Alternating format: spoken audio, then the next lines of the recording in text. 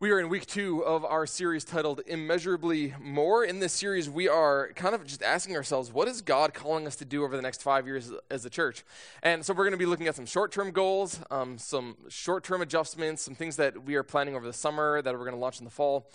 We're going to be looking at some longer-term goals. What is God calling us to do over the next 5 years? And then how can we as a whole church body kind of rise up to help accomplish some of these goals? So this is a super exciting series. It is such a fun series.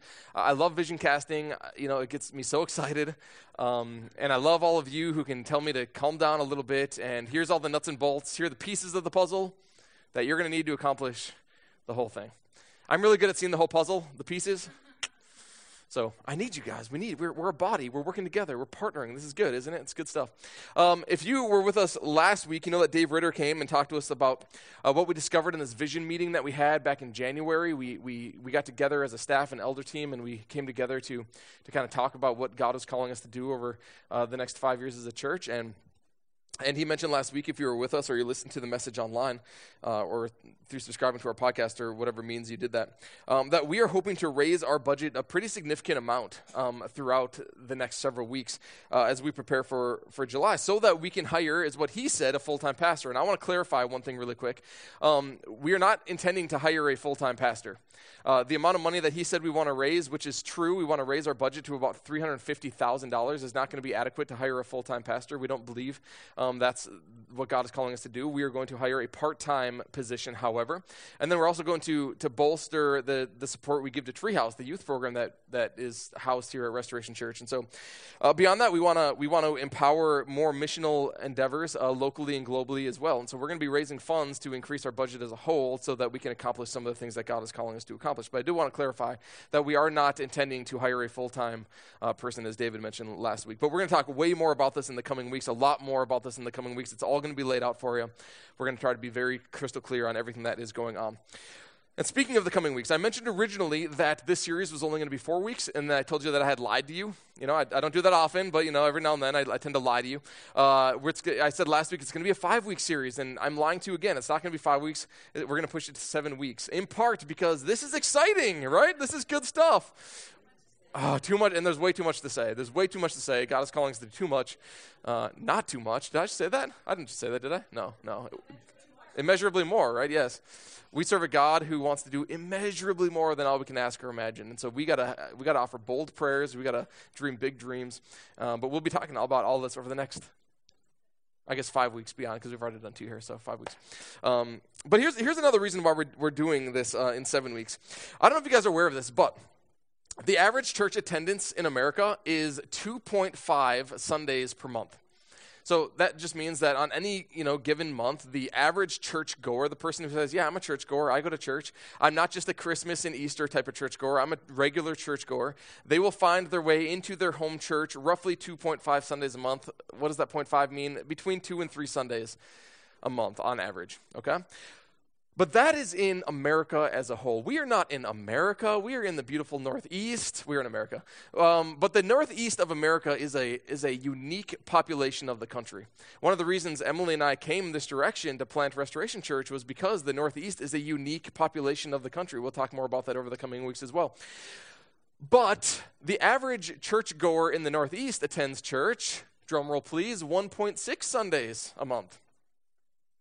So here's the thing, if we do a 3-week series, for instance, the average person may get to 1 of those. If we do a 4-week series, the average person may get to 1, maybe 2 of those. And so we want to have this really exciting conversation over the span of 7 weeks because we hope we want to hit the entire population. Isn't it odd, if you think about it, we have roughly 325 people here on a Sunday morning on average. Next week, we might have a completely different 325 people here.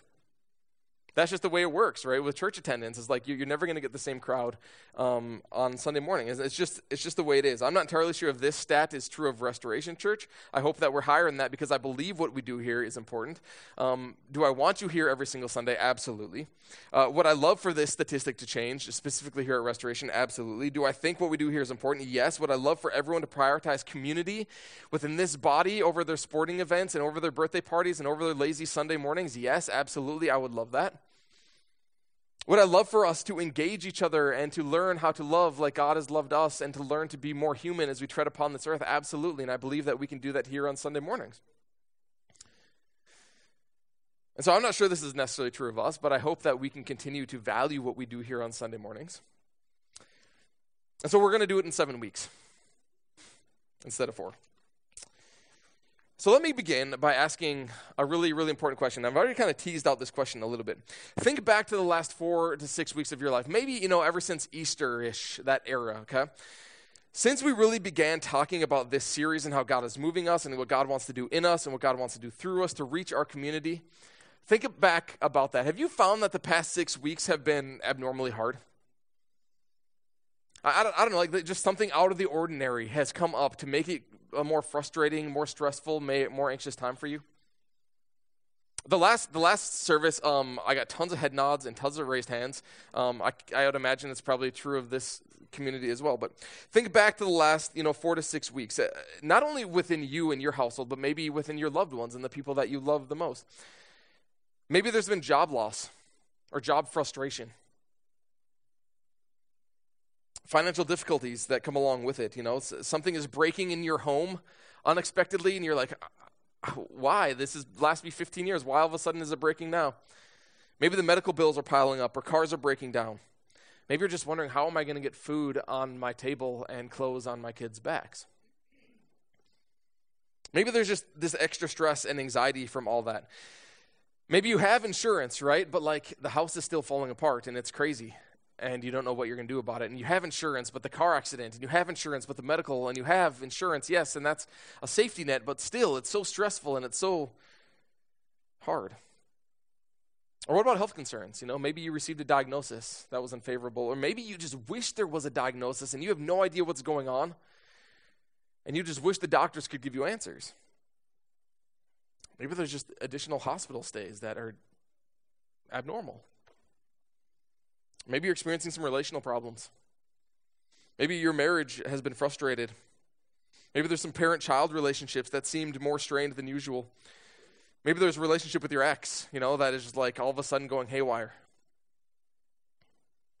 Maybe there's friends within your lives that seem to be turning on you, and you don't know why, and you don't know why they're acting this way towards you. Or maybe there's some interpersonal, there's some depression or loneliness, and you're wondering what your purpose is, and you're wondering what your meaning is. Here's the thing, Emily and I do a lot of counseling. And you need to know that Emily is a rock star around here. I'm going to puff her up. She's right there, but I can promote her a little bit. Yeah, give her an applause. She deserves it.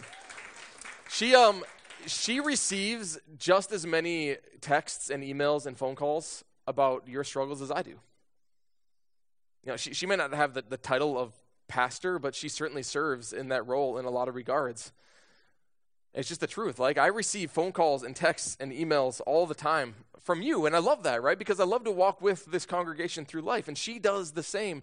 And over the last 6 weeks, we have received more over the last 6 weeks from you, which, again, we love. We love to walk with you through these things. We have received more over the last 6 weeks than we have over the last year. And why? Why is life so hard for so many right now?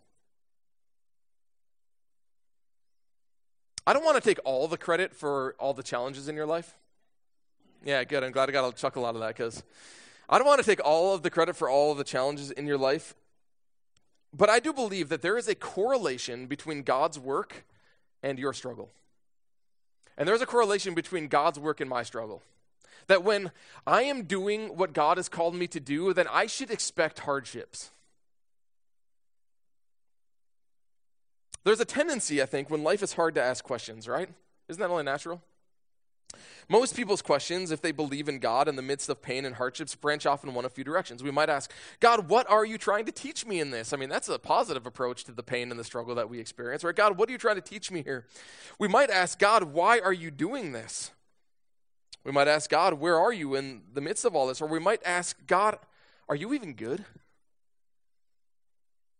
Because certainly a good God who is all-powerful should be able to do something about my situation that is challenging and burdensome and painful right now.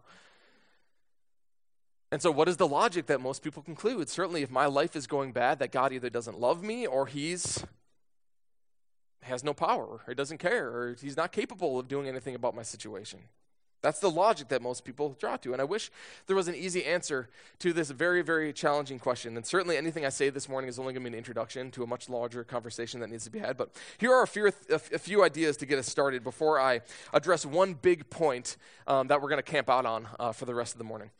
First, we have a tendency to equate our life experience with God's goodness. Meaning that when life is bad, God must not care about me. And when life is good, then perhaps God is good. But really, I think if we're honest with ourselves, when life is really good, we tend to forget about God. He kind of becomes an afterthought. But what we find over and over again in Scripture is that God's thoughts towards us are not reflected in what happens to us. So John, one of the very first followers of Jesus, right? He was chased down by the Romans because as a follower of Jesus, they wanted to eradicate this new movement from the face of the earth. And so they pursued all of the followers of Jesus. So John was one of these followers of Jesus who was pursued. And the Romans eventually got a hold of him. They threw John into a pot of boiling oil, and that didn't kill him. And so they excommunicated him to an island to get rid of him so that he would not do any more damage within the Roman world. Eventually he was released, but not before seeing all of his friends die horrible deaths. And I mean, like, his friends were crucified. Some of them were even crucified upside down. Some of them had their heads chopped off. Several of them were stoned to death. Several of them were thrown off of the Temple Mount. They just, dragged his friends to a cliff and threw him off the edge. Several of them had their hair doused in oil and lit on fire so that they would light up the Colosseum so that they could throw more of his friends into the Colosseum to be eaten by lions. This was John's experience as a follower of Jesus in the first century. This was the life of the follower of Jesus in the first century. See, once he committed his life to following Jesus, all he knew was pain and struggle and running for his life. And yet, late in his life, as he's reflecting on who God is and God's character in light of the life that he had lived and the experiences that he has had, and not only what he has faced in this life, but what his friends have faced in this life, here is what he writes. He writes three of the most powerful words, I think, in all of Scripture. God is love. How could John write this after experiencing everything that he experienced and seeing all that he had seen? How could he write God is love? Because God's thoughts and God's actions towards us are not reflected in what's happening to us. Second, isn't it odd that when we ask the question of why would a good God allow bad things to happen? I mean, that may be the reason that you stayed away from Christianity for so long. That may be the reason that you still kind of stiff-arm Christianity. That may be the reason that you're still hesitant to fully embrace the Christian faith. That may be the reason that your coworker or your mother or your father or your sister or your brother or your child is keeping an arm's length from Christianity. That why would a good God? I cannot reconcile what is happening in the world, the pain, the suffering, the genocide, all the hurt that is going on, the war that is going on in the world. I cannot reconcile that with this. But isn't it odd that when we ask this question of why would a good God allow bad things to happen, that we focus on all of the bad that is out there instead of the bad that's in here? Because, I mean, come on, have you guys ever done anything bad? I mean, not Restoration Church, right? I mean, come on, like, have you guys ever done anything bad?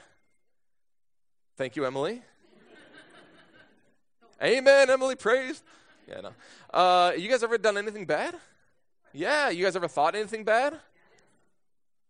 We all have, right? We're not immune to that. It's what makes the Christian faith and the grace of God so beautiful, in fact, isn't it? But when people wrestle with this question of a good God in response to evil, it's always the evil out there. It's never the evil in here. I've never heard anybody ask the question, how could a good God allow me to happen? Or if God were good, wouldn't he have done something about me by now? And when you start to ask this question, when you start to realize the evil within yourself, then you are one step closer to the love of God because you are evil. And yet, in spite of your evil, did not God come in pursuit of you? Didn't God chase you down, not to stamp you out, not to beat you down, not to condemn you, but he chased you down and pursued you to embrace you and to forgive you. There's so much more that could and should be said about this. But I want to say one more thing, and here's where I want to camp out for a few minutes, and here's where we're going this morning. So John, the same John that I referenced earlier who had been excommunicated to that island by the Romans, the same one who wrote that God is love. This same John, while he was on that island under Roman imprisonment, he received a vision that he documented and he wrote down, and we call it Revelation. He caught a glimpse behind the curtain that separates heaven from earth, and he quickly learned, though he knew this already, that there is a war going on in the heavens. That there is something taking place in the heavens that is greatly impacting the earth. Now, Revelation is exceptionally hard to interpret. I'm not going to minimize the fact that it's exceptionally hard to interpret, but at one point in this vision, he sees a dragon fighting with a woman. And we already learned that the dragon represents Satan in this vision that he has. And we've already learned that the woman represents the faithful people of God, who ultimately would birth the Messiah, and ultimately would birth then the church, right? The faithful people of God. And here's what John says in regards to what he's seen. The dragon was enraged at the woman and went off to wage war against the rest of her offspring. The offspring then being those who keep God's commands, those who hold fast their testimony about Jesus. So we are the offspring then who the Satan, the dragon, is now enraged. He's enraged that he's lost the war, and now we are the ones that he is attacking. And for some of you, this may be an aha moment. Maybe you've never realized this, but as a follower of Jesus, there is a target on your back. Do you guys get that? If you claim to follow Jesus, there is a target on your back, and not only on your back, but on your marriage's back, and on the back of your kids, and on the backs of the people that you love the most. There is a target on your back. And the point of this is that because Jesus stands victorious over sin and death and the dragon, Satan is enraged. He knows he is lost. And so in one last act of anger towards God, he is going to do his absolute worst to the people who claim his name. He can't touch Jesus, right? He's tried to touch Jesus. He's killed Jesus. Jesus won. Jesus stands victorious. He can't do anything about that, and so he is going to go after the Jesus people. He is coming after his church. Did you guys know that our lives as followers of Jesus are caught up in a cosmic battle? We can't necessarily see this battle, but we are greatly affected by it. For some of you, this is new news. And for some of you, this sounds like science fiction. But I'll get to the reality of it in just a minute. For some of you, you're being reminded of this, and I hope that this will inspire us to re-engage the battle, because there are only two types of people in the midst of war. There are those who are fighting and those who are not. There are those who are prepared for it and those who are not. There are those who are armored and equipped, and there are those who are not. And so if you recognize and you realize and you believe that we are in a war, what position are you going to take? Ask anybody who's ever seen war what the likelihood of survival is for those who refuse to pay attention, for those who refuse to be equipped, for those who refuse to armor themselves and refuse to stand guard is, and they'll tell you it's next to nothing. So Paul, the one who wrote half the New Testament, originally Paul did everything in his power to stamp out Christianity. He did not believe Jesus was the Messiah. He was the one who stoned Christians and wanted to do everything in his power to rid the world of Christianity. Eventually, he had this radical conversion experience, and then he gave his life to serving Christ and expanding God's gospel and his kingdom throughout the Mediterranean world, and he planted churches all over the place. He understood better than most of us that this world is full of pain and tragedy and wickedness and manipulation, and every time this evil is present, it solidifies the evidence of a battle taking place in the heavenly realms. And he tells us this: be strong in the Lord and in his mighty power. Put on the full armor of God, so that you can take your stand against the devil's schemes. For our struggle is not against flesh and blood, but against the rulers, against the authorities, against the powers of this dark world, and against the spiritual forces of evil in the heavenly realms. So notice just a few things about what Paul is saying here. He says, first, the battle is in the heavenly realms. But Paul is telling us to put on the armor. Does that seem odd to anybody? The battle is in the heavens, and yet we are the ones who must put on the armor. We are at war, in other words. We are part of this battle. It affects us, and so we must be prepared for it. The fact that Paul is telling his readers to put on the armor means that we're at war, that the war is here. It's on our land. It's in our territory. This war is not just in the heavens, not affecting the world we live in. No, it is here affecting everything that we do as followers of Jesus. You see, the realm of God, his space and our realm, they interact and they overlap in all sorts of mysterious ways. The war is taking place in the heavens, but it bleeds into our experience all the time. Therefore, he says, second, though our battle might be against the rulers and authorities and powers of darkness and forces of evil rather than against flesh and blood, the reality is that the forces of power utilize flesh and blood to do their bidding. And so Paul, right, when he was being stoned, when people were trying to kill him, to stone him, to rid him from the face of the earth, the flesh and blood throwing those rocks, they were a real problem. The flesh and blood were a real problem. But the real problem was the motivation of hatred and evil that convinced those people to throw those stones. When Paul was being spat on and slandered and cursed by Jewish and Roman opponents, the flesh and blood that created that spit and formed those words, they were real problems. But it was the motivation of arrogance and the hard-heartedness and the anger and the evil. These were the deeper problems motivated by the powers of the evil one. And isn't it the same with us when we gossip, when we slander, when we judge? Isn't it the same with us? If there's a deeper problem within us, the way we treat each other with our flesh and blood hurts. But there is something deeper within us that is motivated by the powers of evil. When we murder someone, the flesh and blood that held the gun and pulled the trigger, that's a real problem. But the deeper problem is the heart full of hatred that would entice someone to do such a thing. See, Paul is trying to help us see past the veneer that is in front of us. The veneer of this physical world. And he wants us to see past it into the true source of our problems. That we, in our earthly realm, are taking part in a heavenly battle, and what we do with our flesh and blood are either motivated by the powers of Satan or the powers of God. And because this is the case, Paul pleads with his readers to put on God's armor. Put on the full armor of God, so that when the day of evil comes, when it comes, it may not be on your doorstep today, but when it comes, because some of you are thinking, like, Ross, like this whole evil thing, like, man, I'm not in that last, like, abnormally hard. Man, the last 6 weeks of my life have been great. Anybody in that camp? Praise the Lord if you're in that camp, right? Man, God's favor, God's blessing upon you, awesome. Like, we love that. Life is great. If this is war, you're thinking, this is not a very severe war. Nothing is very threatening. I'm doing all right. Life is good. Life is golden. I just paid off the mortgage. I'm in great health. So is my family and my kids. They're succeeding in life. We just built the addition on our home that we had been planning for 20 years. We just bought the new home. We just moved into the new home. We just planned the vacation, or we just got back from vacation. We just got married. We're marital bliss. We're on our honeymoon.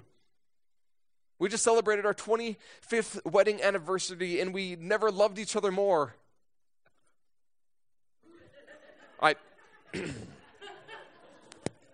I have an awesome church. Emily totally missed that. I do. I love Emily dearly, though. In 25, we're celebrating 15 years this summer. Is that cool? Marital bliss, right. I have an awesome church. I have tons of friends. I love Jesus. Life is wonderful. Amen. So for those of you who have the sun shining upon you, and life is cheerful, and life is wonderful, let me just ask you a couple questions. How long does it take for life to flip upside down? A second. It's a blink of an eye. It's a phone call. That's right. You can't plan it. Nobody expects to wake up with chest pain. Nobody expects to get into the car accident while they're out running errands. Nobody expects to get fired from their job. Nobody expects or plans to leave the candle burning that eventually burns down the house and all of your memories. Nobody expects their spouse to abandon them, and yet it happens in the blink of an eye. It happens. And so my next question, when then should you prepare for war? If you know the war is coming, does it make sense to prepare, to train, to equip the soldiers, to build the defense when the bullets start flying? Is that when you want to start preparing? No, you prepare in times of peace. You prepare when it's calm. So that when the door is on your doorsteps, you're prepared for it. My friends, the day of evil is coming. Peter, another one of Jesus' very first followers, he wrote this to his audience. He said, "Be on your guard." Why, Peter? Why should I be on my guard? Why should I be alert? Why should I pay attention? Why should I be ready? Why should I care? Because everything is great. Everything is fine, Peter. No, be on your guard. And watch out for your great enemy, the devil. Because he prowls around like a roaring lion looking for someone to devour. Because the devil, the Satan, the dragon, he is enraged. And he is doing everything in his power to tear apart the church of Jesus Christ.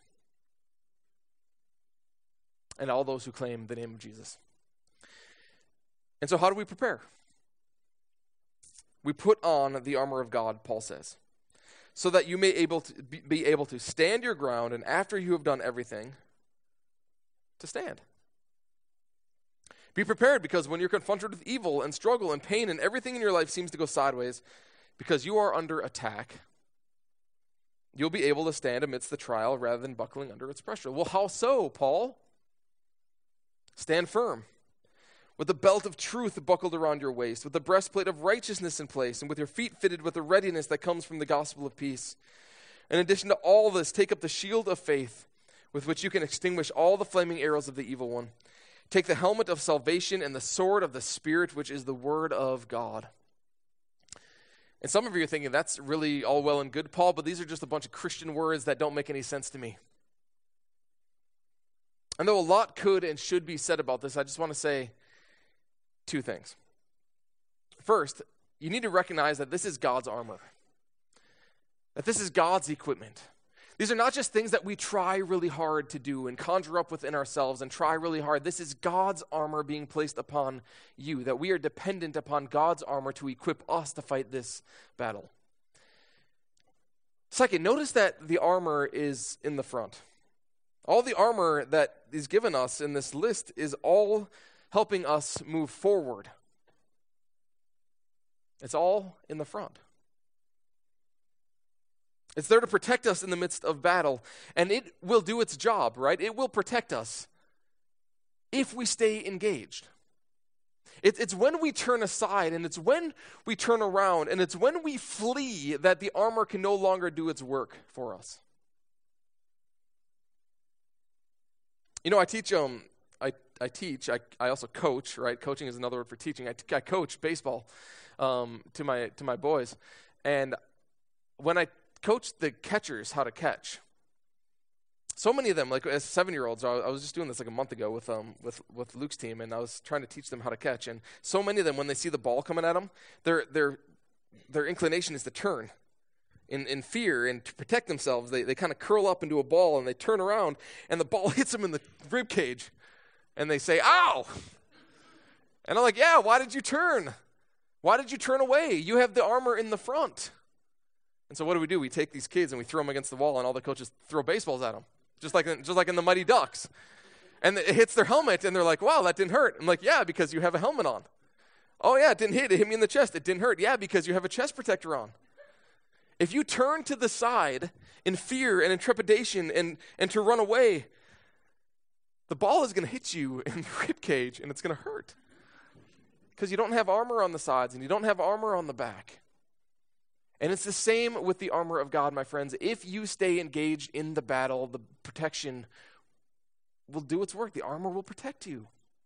It's when you flee in fear, in temptation, in sin, in doubt and disbelief, that is when the fiery arrows of the evil one will strike you down.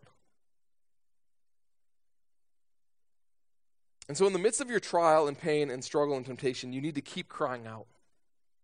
You need to keep your faith. You need to stay engaged. You need to lean on the truth. You need to keep seeking pace. You need to stay engaged. And then he says you need to pray in the Spirit on all occasions with all kinds of prayers and requests. And with this in mind, be alert and always keep on praying for all the Lord's people. And see, prayer is a major weapon in our fight against the schemes of the evil one. For many reasons, the least of them being that prayer ties us to and admits dependence on the God of power and resource. And so if this is God's armor that we are putting on, then we must rely on God to help us fight this battle, to provide us with the resources we need to engage this battle. And so when John peered behind the curtain in Revelation and saw the war taking place firsthand, he noticed this really interesting passage in chapter 8 of Revelation. He said, he noticed this angel who had a golden censer came and stood at the altar. He was given much incense to offer with the prayers of all God's people on the golden altar in front of the throne.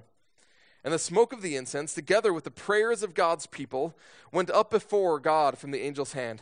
Then the angel took the censer, filled it with the fire from the altar, and he hurled it on the earth.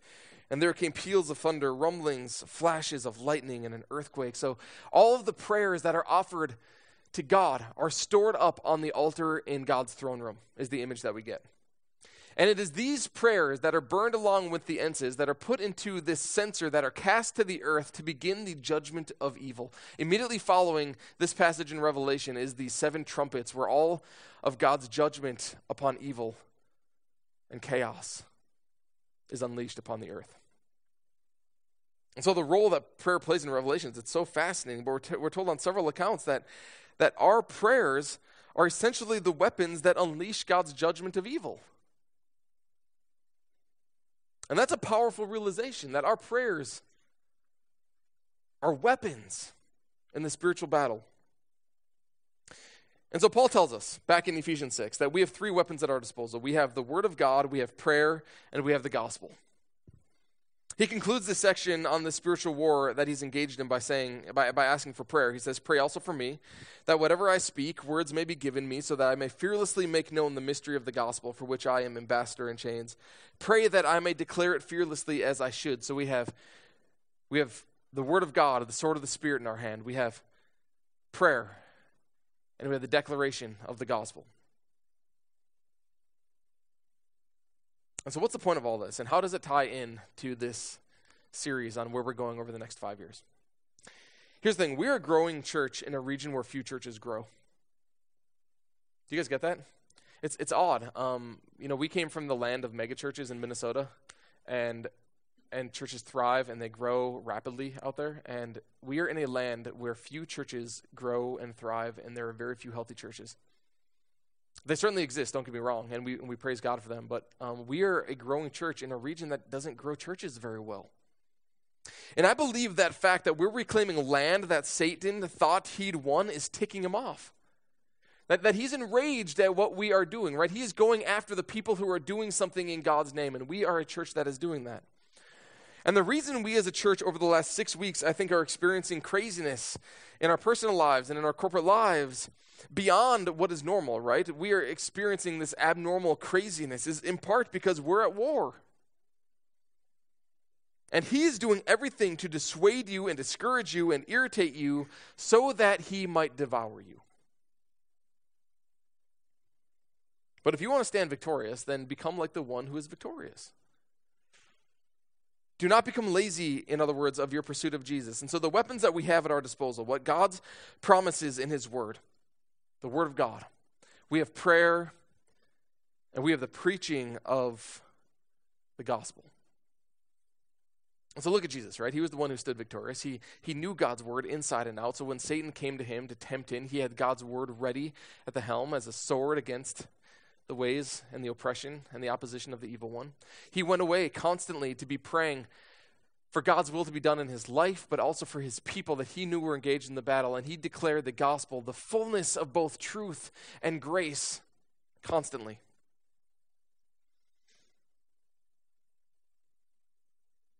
And so for the short-term components of our vision, what we're going to be focusing on over the next several months as we launch into the fall kind of falls into some of these categories. Some of the things that we're going to be introducing over the next several weeks as we talk about this are new ways to help you engage the Word of God and to know his promises. But for the time being, before we get to how we're going to do that specifically, just start reading the Bible. Like, if you don't have a Bible, tell me. I will give you one of the 19 I have on my shelf or the 25 we have in the back. If you do not have the Word of God, then tell me. I will gladly celebrate with you as you begin to read it. And you're like, where do I start? Start in the Gospel of John. Immerse yourself in the life and the teachings of Jesus and the work of Jesus. And then when you're done with John, go through John's letters, 1st, 2nd, and 3rd John. When you get to the end, and then come and find me, and I'll tell you where to go next. But start in John's Gospel. Start reading 5 minutes a day, 10 minutes a day, a chapter a day, whatever it may be. Just start reading the Bible. We're also going to introduce some ways to help you pray. First, if you haven't already taken one of these Restoration Church bands home, I really encourage you to do that, because this is just a great reminder, something that is constantly upon your wrist, right? I look at this, I feel it upon me, and what does it prompt me to do? It prompts me to pray for Emily and for my kids and for you guys who I know are going through some stuff. And it prays for our vision and what God is calling us to do as a church and just for our community. I cry out for the apathy I see within our community all the time. I look at my wrist and I see this and I'm like, you know what? We live in a world that just doesn't care about Jesus anymore.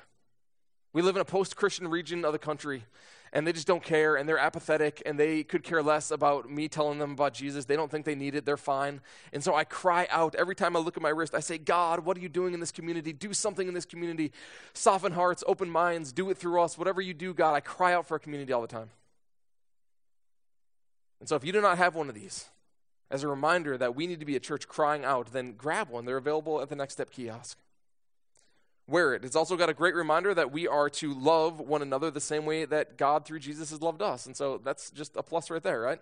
Plus it's got our logo wrapped around the inside, so it's like a cool fashionable accessory. So guys, get a hold of these, all right? Second, for those of you who are on Facebook, we are starting this week a restoration prayer group. And so if you want just an interactive place to go, if you have prayer requests, if you're on Facebook, then go. We can share a prayer request there, but we can also say that we're praying for each other. We can also share what God is doing to answer prayers, So it's a great interactive way to constantly be in prayer with one another. Also, we have an email address. I don't know, we don't advertise this very often. We should do it more, but we have prayer@restorationchurchpa.org. If you submit a prayer request there, it'll come to me and the elders and the staff, and we'll be in prayer for whatever you may need. On the back of the connection card and the seat back in front of you, on the back of that is a place for you to write any prayer requests you have. Drop it in the offering plate as it comes by. We'll be happy to pray for you there as well. You may not know this, but on Wednesdays, there is a group of ladies, and it's only ladies, they'd welcome men as well, 10 a.m. on Wednesdays, who come into this building every single Wednesday, and they walk through this place praying for it and interceding for it, praying for you and the concerns and the needs they know that you have. And so if you want to join them, or if you want them to be praying for anything, every Wednesday at 10 o'clock, they do that. So super cool. I love that. We're also going to introduce new ways of reaching our community with the gospel. And so Paul asked for prayer so that he might proclaim the gospel fearlessly as he should. And that should be convicting to all of us, I think, right? Preaching the gospel as he should, and to do so boldly and to do so fearlessly. Wow. So we're working on some new initiatives that will help us engage our community in relevant ways that will also serve as opportunities to share the truth and the grace of God as well. And then lastly, we are working on some new ways to connect as a church body, because here's the reality. If you are doing this war alone, then you're going to lose. One of the tricks I think that Satan is so cunning at is that he wants to isolate you. He wants to make you feel lonely. He wants to make you feel isolated, because in isolation, he can attack. But if you have a group of brothers and sisters, if you have people who care for you and love you and are willing to surround you and uplift you and carry you and care for you in the midst of your trial and your struggle, then you will succeed through whatever you are going through. And so new ways to connect are going to be introduced in the fall as well.